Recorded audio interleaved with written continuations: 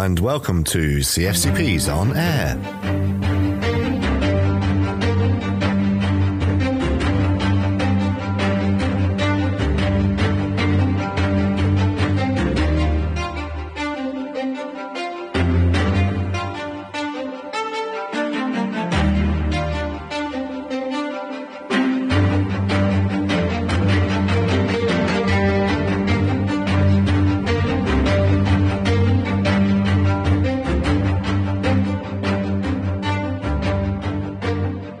Welcome to CFCPs on Air.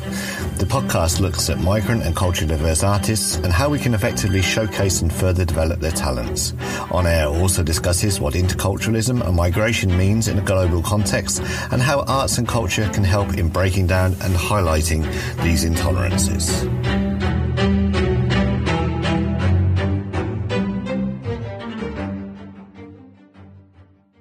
Hello and welcome to this session of CFCPs on Air.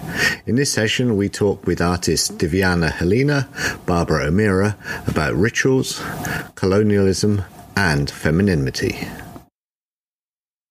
So I'd like to start really just picking up on a couple of points that were brought in last night, and this idea of rituals and colonialism, and where there's sort of like a juncture between the two. As you were saying, I think that tea and coffee were neither sort of native to Brazil, and obviously tea and coffee are definitely not native to Ireland. Just using those, I guess, as an example, where do you see this connection between rituals, colonialism, and also native culture as well?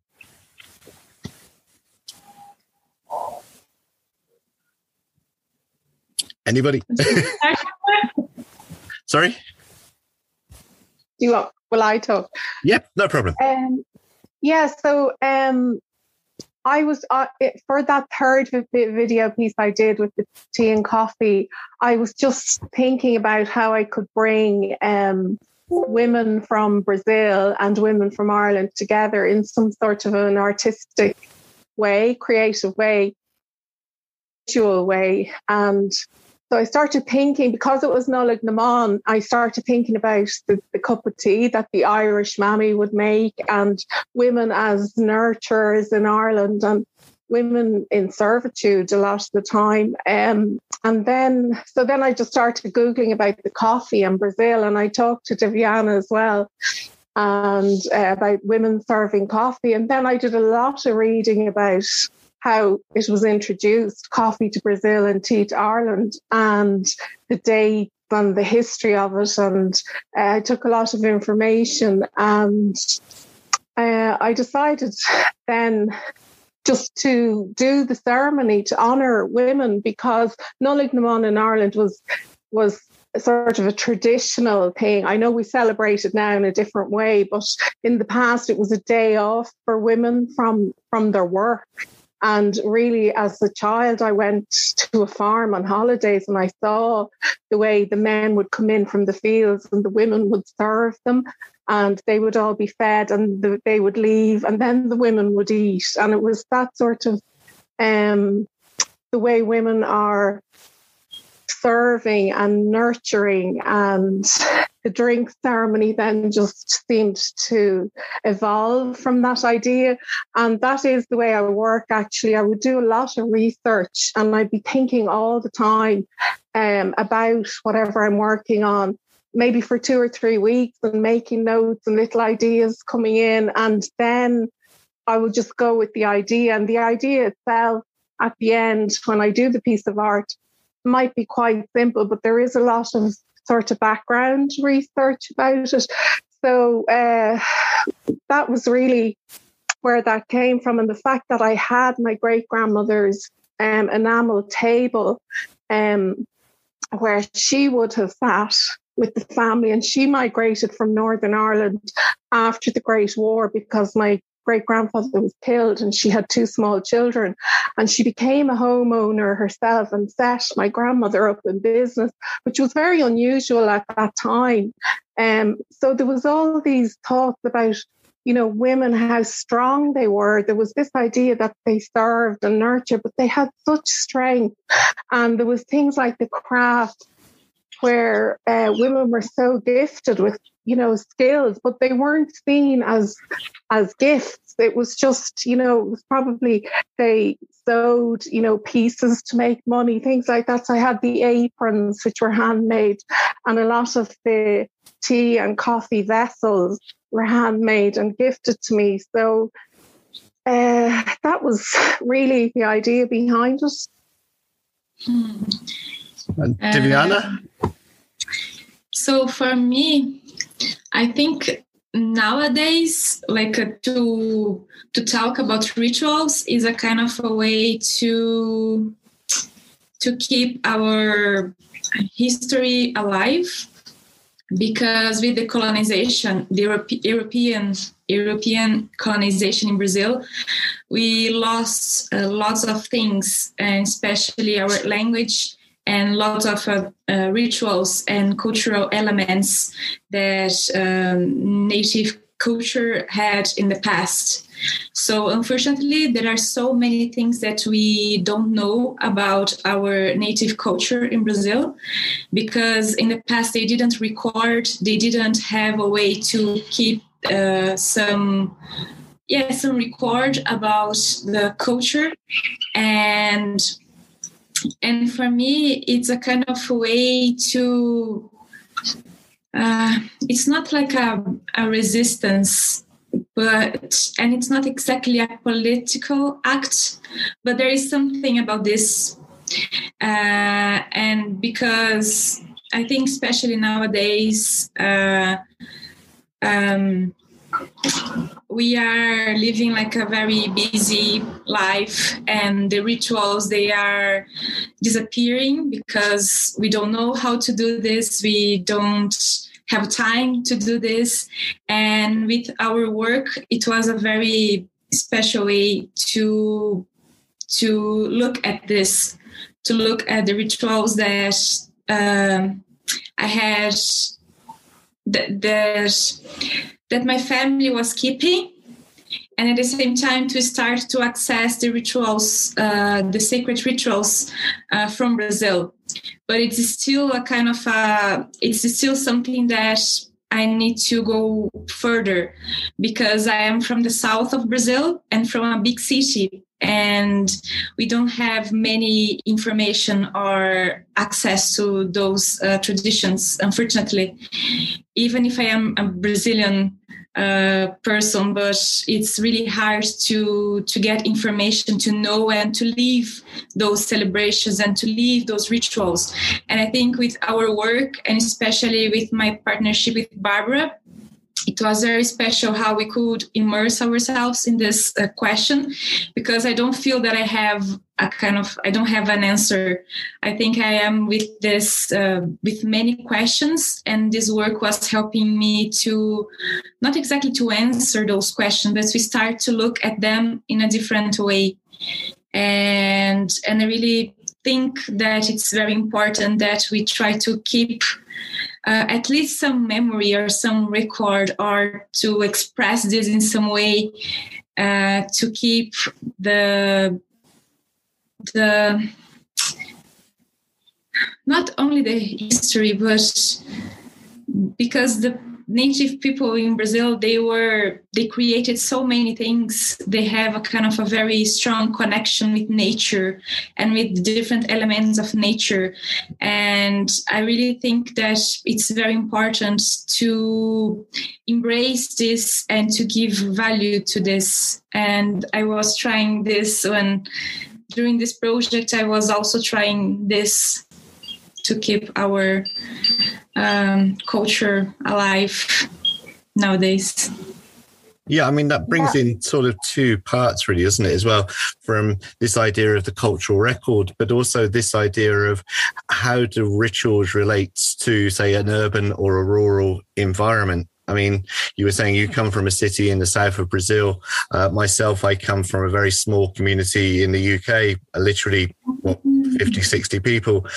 Barbara, you're in Bray, if I remember rightly. Yeah, I'm Dublin. I'm Dublin bred and born, but my family would have been country people. and they had a sort of a knowing about them, my father's family in particular.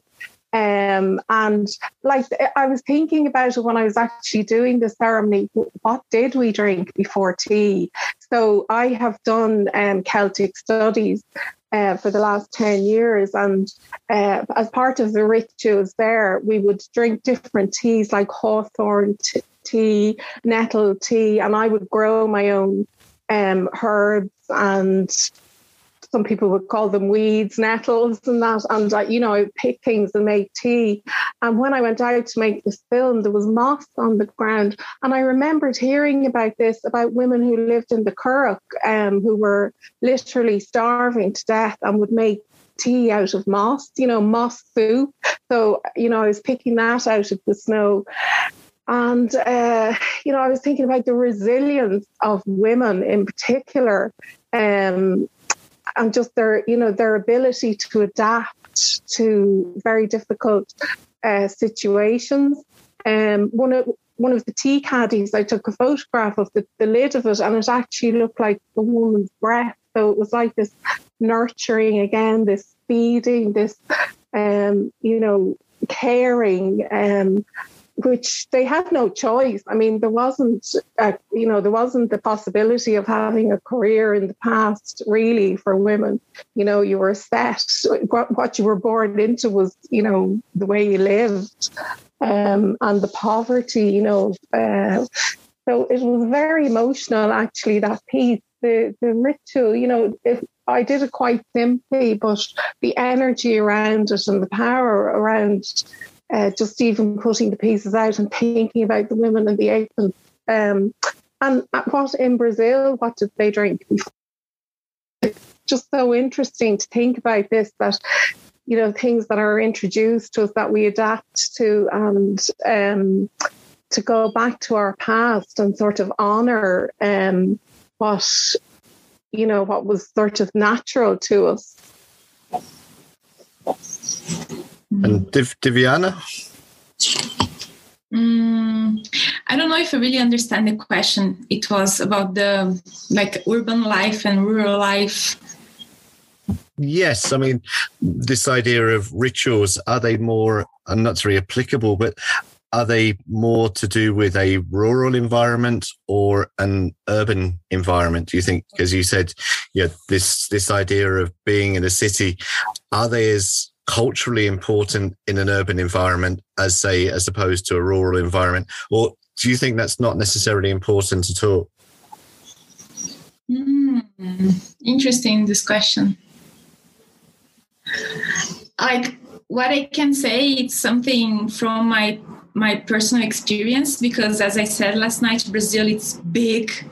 It's really, really, really huge. I can't say anything about Brazil in general, because how people live in Curitiba, it's completely different in the way that people live in Salvador, Bahia, and it's completely different how people live in Amazonia.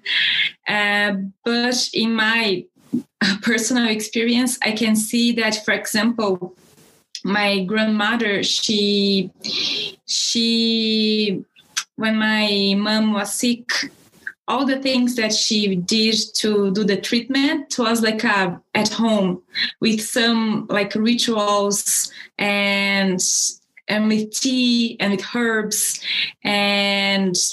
but at the same time, and in the city, it's different. My mom, sometimes she could make tea for me if I was with stomachache, and she could make tea, but she didn't do the rituals, this more symbolic way. Like my mom said, at my grandmother, when my mom was sick, sometimes she could, because the oven, it wasn't electric, it was made of wood and fire, and then that rest of the fire she put on the ground, and my mom needed to step on the top of this, and then my grandmother made a circle around my mom when she was a kid.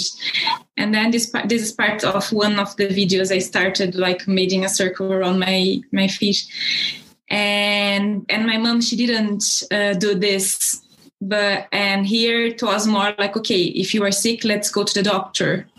And like this, I think this is a little bit different. And I think how people think could be different. At the same time, how people can access different. It's a very interesting question because, but nowadays at the same time, like I have friends, and especially women, they are trying to organize some events in relation to sacred rituals, like workshops or like meetings, and it's a kind of a way to understand, like, okay, like how can we live this nowadays, even if we are in the city or in the countryside or in the south or in the north of Brazil, but how this can be also part of our everyday life. And I think in Ireland it is being revived, I think, in cities, because in Dublin we have the Festival of Light in the winter for the winter solstice. And I think as Irish people are moving, or people living in Ireland are moving away from the church, the organised religion, younger people are going back to sort of study and research about sort of Celtic ceremonies and that. And so there's a lot of gatherings in Ireland. We have the Hill of Ishnok in the centre of Ireland, where President Michael D. Higgins came and lit the flame to mark Bealtaine in May about 2 years ago. And there was about 3,000 or 4,000 people there with their children. So I think there's a huge revival in Ireland. And there are shamanic centres like Sliabh Cree, where I studied, and there's a lot of interest from younger people, which is lovely, because they weren't brought up maybe as much in the church, or, you know, with school and church the way my generation would have been. So they're searching on, you know, for their own path.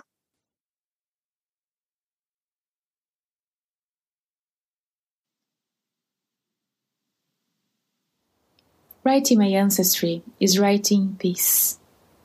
I go on a visit inside the word, writing traced with raw flesh on paper.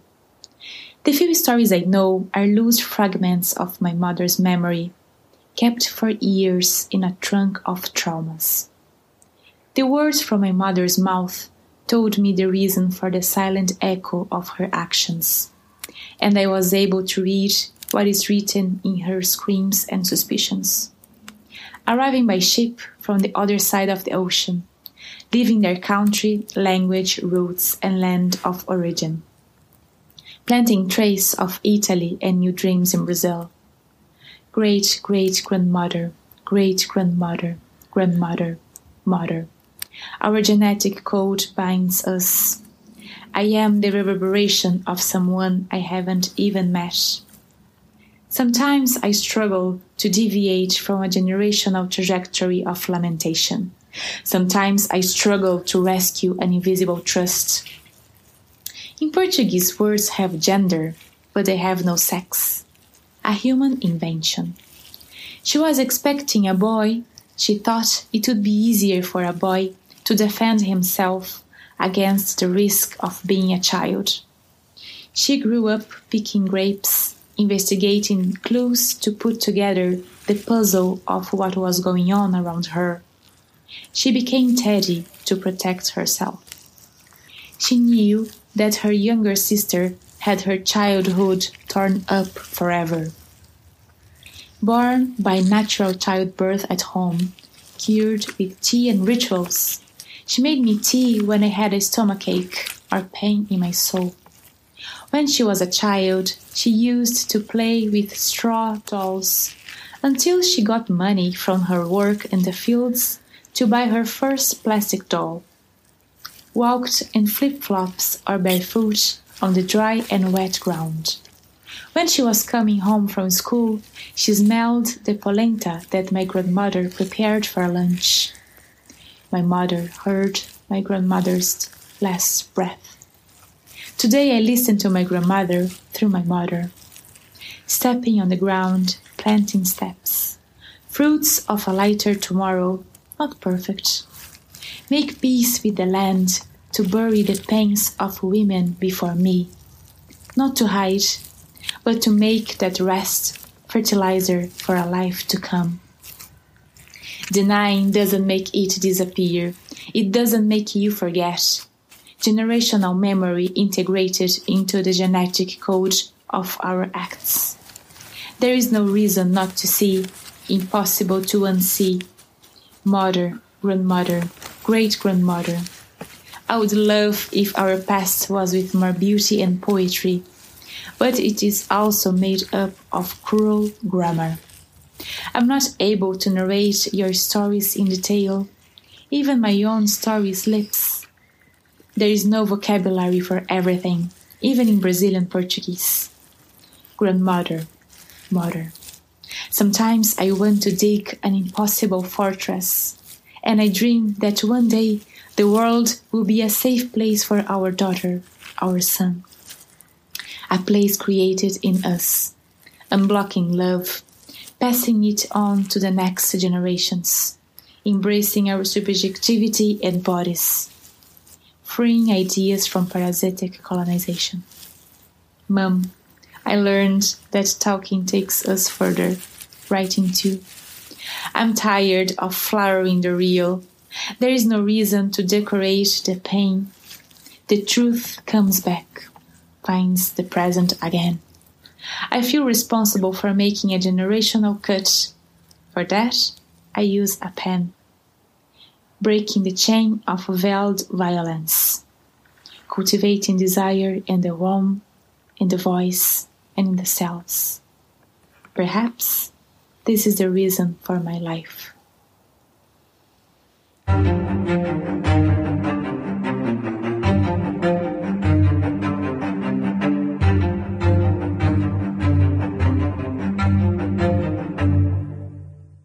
Hi, and you're listening to CFCP's On Air, the podcast that discusses what interculturalism and migration mean in a global context, and how arts and culture can help in breaking down and highlighting these intolerances.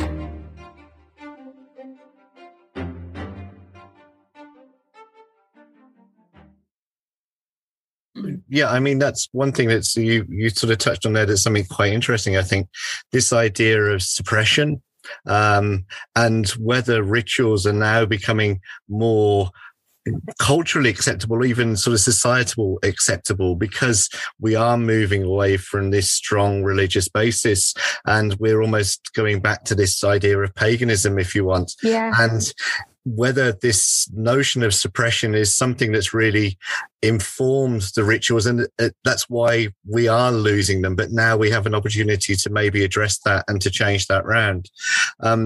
Divyana, do you find that sort of similar in Brazil as well? I mean, obviously you have a strong religious situation in Brazil. We have a strong or semi-strong religious now situation in Ireland. The idea of maybe religions imposed by the colonials, if you like. This is a very delicate question, especially I think nowadays. What I know, it's like the Catholicism started in Brazil with the colonization. Before, like native people, they had like a very different way of living their spirituality. And as I said, like lots of connection, like with nature, like with rituals, with celebrations, and the transition, like to mark like different transitions in life. And it was something always very like a community, and to connect the community. And then the Catholicism, they really invaded, and nowadays it's, how can I say, we have like, it's so diverse, this like different religions, different points of view, different ways.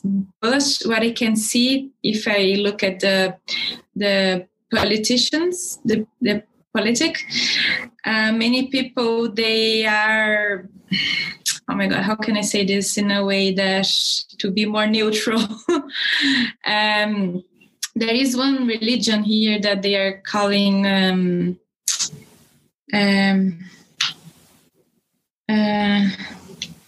evangélicos, and they are growing in Brazil. Like they are creating more institutions and places, and they have like a channel on TV and radio stations, and the politicians, they are saying that they are so here in Brazil now. It's a very difficult moment because people are mixing like politics with religion. But at the same time, there are like other people who are going more in this direction that we were saying before. Like there is like no specific religion, but there is they are looking for some way to live their spirituality. And here we have those, and still we have, I think, lots of people who are like Catholics, and they follow the tradition. Even nowadays. So it's very diverse here in Brazil, but it's a very, very, very delicate question, but it's very important at the same time. Barbara, do you think it's quite so delicate in Ireland now? Possibly 15 years ago, it might have been a different story. Yeah, well, I remember when my children were young, I sent them to a Steiner preschool, which is very nature-based, and it was quite different. And I remember somebody saying to me, are you in a cult? Is that a cult? You know, and it was a little sort of called Blackberry Lane, beautiful little Steiner preschool. So I think all the labels, you have to be very careful about labels. What I study is Celtic shamanism, but shamanism isn't really a word in Irish. So we would have druids, pagans, you know, people who are interested in witchcraft. But I think if you go to the country and talk to farmers, you know, they're living this. They're living the seasons, honouring the land. You know, they're in touch with nature. So I think, and the Celtic shamanism that I study is not a religion. Anybody can do it. You don't, you know, any religion can join it. So it's just about tapping into nature and being in nature and tapping into energy. And we just wouldn't say dark energy. We'd say light energy and heavy energy. And I think everybody has that intuition in them. You know, you get feelings from people or buildings, you get a sense of energy. And it's just about sort of maybe relearning that to go with our instincts and that, and trust, you know, you get feelings about something and you don't listen to them and you think, oh, I should have, you know, trusted myself. So I think like especially in the west of Ireland, you know, or you know, Southern Ireland, where the land is, you know, still farmed in the same ways, maybe, that there is that knowing there, and that just a wisdom, you know, an ancient wisdom that I think we all have. We just need to tap into it. And I think that maybe one positive about this whole global pandemic is that people are going back to nature. You know, they're swimming. I live beside the sea, and I was down at the sea at 6:30 this morning, and it was packed, you know, standing room only. And so I think that's beautiful that people are really, they're slowing down because they have to in their work. You know, they're looking at different ways of working because they're working from home, and they're spending more time out in nature. So that probably is the positive from this whole, you know, terrible year we've had. Yeah, I mean, it's definitely been an unusual year, and hopefully, well, in some respects, hopefully we're seeing the end of it. But it is also going to be interesting as to what happens next, I think, as to how we as a society move on, because definitely one thing that we've lost is this idea of connection and physical connection.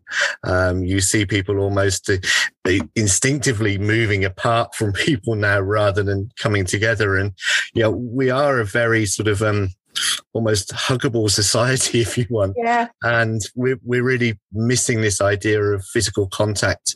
And it will be interesting to see how that comes through. But that sort of leads me on, I suppose, to the idea with what you two were doing with the projects, that you were almost doing remote projects at exactly the same time, but in different locations. How was there any sort of mental connection, if you like, even if it was non-verbal, that was between you, where you were thinking that somebody is doing something almost exactly the same as I am in relation to the project at a different location, but at exactly the same time? Was that conscious thoughts in your minds or not? I think for me, this was happening during the whole process. I think, since the beginning, when we had our first meeting, that we knew that we would work together. I felt this connection, and for me, the whole process, even if we weren't talking to each other, if we weren't sharing something immediately, but there was this, like, something was happening, and the work was moving through something that I can't really explain, to be honest. And I think another, just one thing to mention, that when I was talking about like religions in Brazil, that there is like the like Candomblé and Umbanda, for example, that it's very common in the north of Brazil, in the northwest,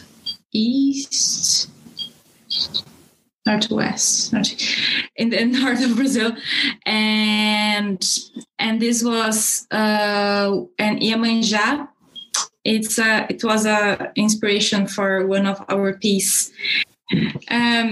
So when we were talking about the spirituality in Brazil, I think it's important to mention the Candomblé and Umbanda, because in one of our pieces, I was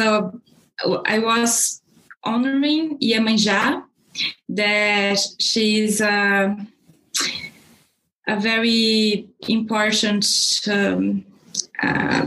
being in our culture, and there is this strong connection with the sea and with the life and with the fertility. And I think it's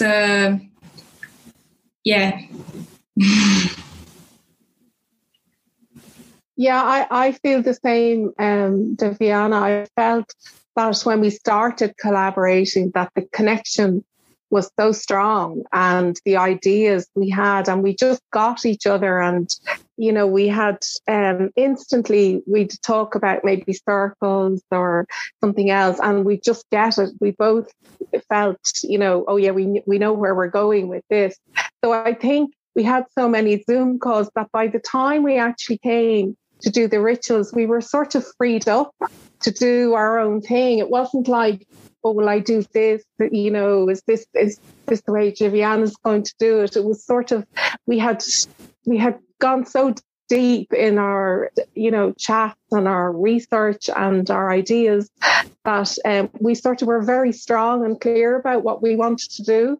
And I think the Iemanjá ceremony for me was amazing, because I had never heard of her.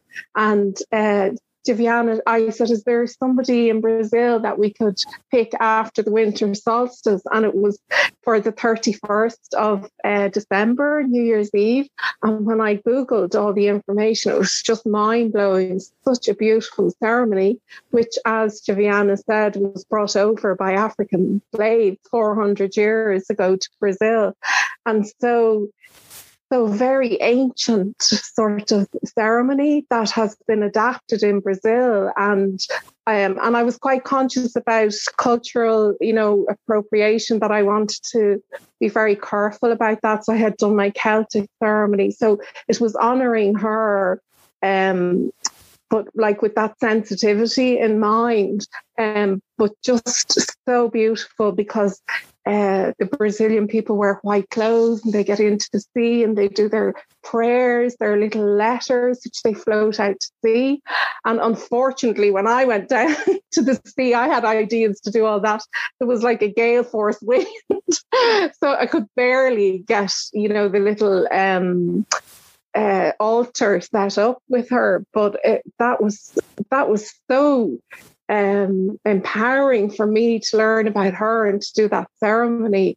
Very interesting. So I think that our synchronicity was just sort of in us at that stage, because we had done so much chatting on Zoom about our ideas. The idea of the 3 videos, was that they came from a joint decision? Was there other choices that you were looking at as well? No, I don't think so. I think that we were very clear. We got our topics very quickly. We knew we were going to work with circles. The videos were longer. Like my videos were maybe 8 minutes, but a lot of it couldn't be used. But we were quite to work about our female ancestors. We wanted to work with nature, and we wanted to work with ritual. And we had a lot of discussion about that. And so I think, it was sort of very, very flowing, the whole collaboration. And I think I said that yesterday, that the collaboration to me was as important as the art, really, that we had that such an amazing connection. We've never met, and we didn't even know of each other before we came together for Centre for Creative Practices. So, I think also it's something that's interesting, this idea of collaboration in a not a physical respect, but in a non-physical respect as well. Barbara, just to finish up here, we were talking to one of the previous participants on the New Voices series. And again, this is actually not just to Barbara, but to Divyana as well. And this idea of activism and the role that art plays in activism. Their standpoint was it was a very passive nature, and they didn't necessarily consider themselves as activists. They wanted people to take the art that they were producing and to use it, but not actually their statement, if you like. I think from reading bits about you, you're probably in a slightly different context, that the art is there for people to see because it's making a statement. How would you see activism in regards to the artistic nature? I remember in college feeling that, well, I'm not really a political person. And somebody said to me, all art is political. So I think my activism started through working with community art. And in the last 5 years, there were a lot of topics, in particular about women. There was the smear campaign scandal. There was the mother and child home, the Tuam babies. So I did work on that. So the Tuam Baby Project, it was a very simple idea for asking Irish women living in Ireland and abroad, actually, for that one, to knit a little baby blanket, 8 inches by 8 inches at the time. And women, they were just absolutely, just totally empowered, knitting and feeling that they had a say in what was going on, about the mother and child homes. And because it was on the news a lot, the blanket ended up going to Tuam and being carried onto the site, which I wouldn't call a burial site, really. It's a pit, and laid out by the survivors of Tuam and the families of the babies who are buried there. Now, when I started that project, I never thought that was going to happen. And the women who knitted the squares, many of them came down, and they came on buses from all over the country, and everybody had a story about an aunt or a relative who'd been in a home, or their father was born in a home. So that was very humbling. And the Sort Our Smears was the same. It was women doing artwork to write on the piece of art what they wanted to say about this scandal. So it's just about, for me, it's about empowering other people to say, look, you do have a voice. in this way, you can make a piece of work that says it, and it's a visual normally with me. So a lot of the time I've been very scared as well. I get these ideas and I think, oh, I couldn't do that. And then I think, oh, well, maybe I will do it anyway. So feel the fear and do it anyway. So my own painting, like in my personal practice, is much more about, it's about grief and the fragility of life and loss. And then I try to put healing into it. So my own artwork would probably be a lot more gentle. So what I teach to community is different. And this is what I'm talking about, just going with your intuition and getting your idea as an artist and going, well, I'm going to run with this. I'm going to trust that this will work out. And usually there's small ideas that just evolve. I mean, looking back, if I had known some of the projects were going to become as big as they did, I probably would have been so scared I wouldn't have done them. And Diviana, from your perspective, how does activism appear in your performance pieces?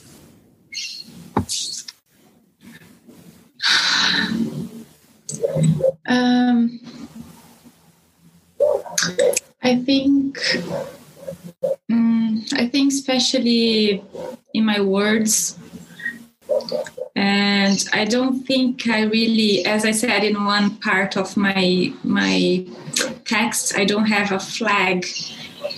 But at the same time, I think with my actions, I am showing something. And nowadays, it's more clear that for me, it's very important that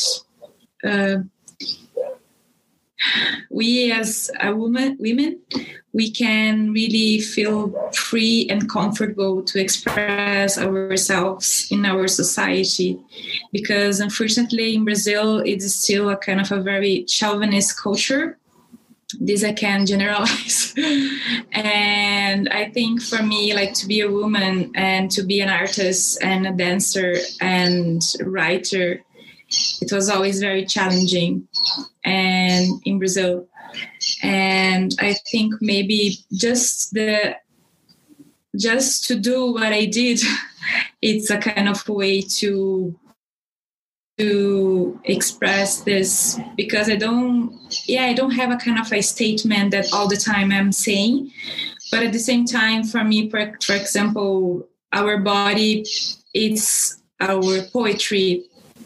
And why not to show this? Why not to share this? Why not to express this? And I think, unfortunately, many women in Brazil are still repressing this for many different reasons. And I think, for me, this is what I would like to express in my videos, that we, as a woman, we can express ourselves, we can create, and we can live our lives in the way that we feel like, and that our desire is really alive, and we can live this. That's great. Thank you very much. Could I just say that I actually thought when I saw Diviana's videos that they were so powerful in the way she presented her body, that it was so strong. And what she just said there is such a strong message about, being confident in yourself, as a woman. And I was thinking about that, like a lot of people use a tool in their art, like a paintbrush or that. She used her body as the art, and it was just so powerful, beautiful. Yeah, no, there's something to be said, as you say, and it's a form that is used obviously in performance art that maybe is missing in some sort of other forms of visual art. But I think that's a really nice point to finish on. And so, Barbara O'Meara and Helena, thank you very much indeed for your time this evening, and all the best with the future work.